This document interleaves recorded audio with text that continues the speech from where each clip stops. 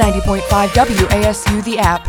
This is your afternoon news report. Good afternoon. I'm Sophia Lyons with your news break on 90.5 WASU. From around campus, the Green Apple program certifies students living on campus as committed to a more sustainable lifestyle. The Appalachian reports more than 350 students were certified during the 2019-20 school year. To become certified, students fill out a form from the Office of Sustainability evaluating their habits, such as food choice, energy usage, transportation methods, and campus involvement. Then, the Office of Sustainability communicates with the Hall's eco-rep based on the Hall's needs. In local news, Boone Town Council is considering passing legislation to ban food trucks from operating downtown, according to the Appalachian. The Downtown Boone Development Association sent a survey in February to downtown business owners gauging opinions on food trucks, and 2 of 69 responses were from food trucks. Some survey responses argued food trucks take customers from brick-and-mortar restaurants, have different expenses, and take up parking. However, in the same survey, food truck proponents argued they provide a quick meal and bring more visitors downtown. From national headlines, Judge Amy Coney Barrett was confirmed to the Supreme Court Monday night. The New York Times reports the vote was 52-48 with all but one Republican, Susan Collins of Maine, supporting her. This was the first time in over 150 years a justice was confirmed without a single supporting vote from a member of the minority party. Major election disputes concerning the last date absentee ballots can be accepted are on the docket, including a case involving North Carolina absentee ballots. Now to Jason James with sports. Your afternoon weather comes from BooneWeather.com. Wednesday will be cloudy with fog during the day, with rain developing by afternoon for a high in the lower 60s. Clouds, fog, and rain hold overnight with gusty winds for a low in the upper 50s. For 90.5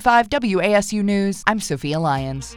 For more up-to-date news, visit us at WASUradio.com, like us on Facebook, follow us on Instagram, and listen live on our mobile app.